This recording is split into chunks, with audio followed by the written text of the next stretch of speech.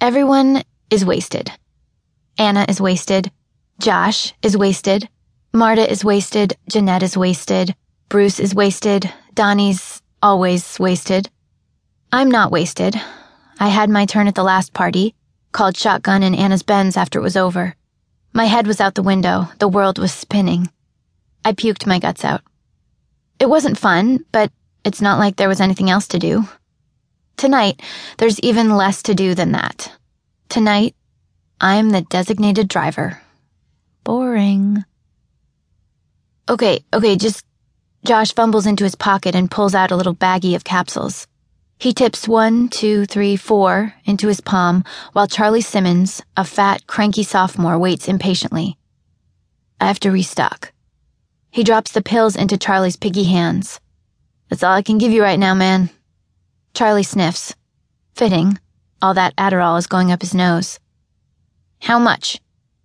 Oh. Josh's eyes glaze over. Forget about it. I like you, Chuck. Charlie grins. Cool. Thanks. Hey, Chuck. You're paying, I say, grabbing his arm. Instant scowl. Bring the money on Monday. Bitch, he mutters. He stalks off. Payment secured. I only strong-arm Josh's clientele when Josh gives his merchandise away, which is every time he gets this drunk. Jesus, Regina. He somehow manages to trip over his feet, even though he's just standing there. He wraps an arm around me. Show a little respect, huh? Fuck Charlie Simmons. He laughs, and the ability to remain upright completely abandons him, forcing all his weight on me. I struggle to keep us standing, casting my gaze around the property for help. The lights are on, the music's loud, and I spot a few people puking in the topiary, but none of them are my friends. Josh buries his head into my neck. You look hot tonight. His blonde hair tickles my face, and I push him back. It's too hot out to be this close. I mentioned that, right? Let's go inside, I tell him. He laughs again, like let's go inside is code for something it's not. But I guess he's right. I guess I look hot tonight. Anna loaned me a shirt and skirt, and everything she owns is nice. I want you to look really good for once, Regina. I've spent the last 7 hours afraid someone's going to vomit all over me because I can't afford to replace the labels I'm wearing. I help Josh up the path to his front door. He stops abruptly, opens his arms wide, and shouts, Is everybody having a good time? He's met with scattered applause and cheers that barely make it over the music. He shakes his head ruefully, listing sideways. I wonder what would happen if I just let him fall this time.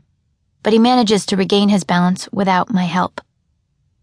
We're graduating in 8 months, he tells me very seriously. I'm going to Yale. Who will supply these poor kids while I'm gone? I roll my eyes and right him for the 1,000th time, forcing him into the house where it's a different kind of party chaos. Quieter, but just as corrupt. Music filters in from outside, clashing with the music playing inside. 4 seniors are toking up at the kitchen table. Drinking games. People making out in the living room. It's boring. It always is.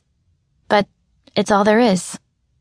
I just wish I was trashed enough to be able to pretend to enjoy it.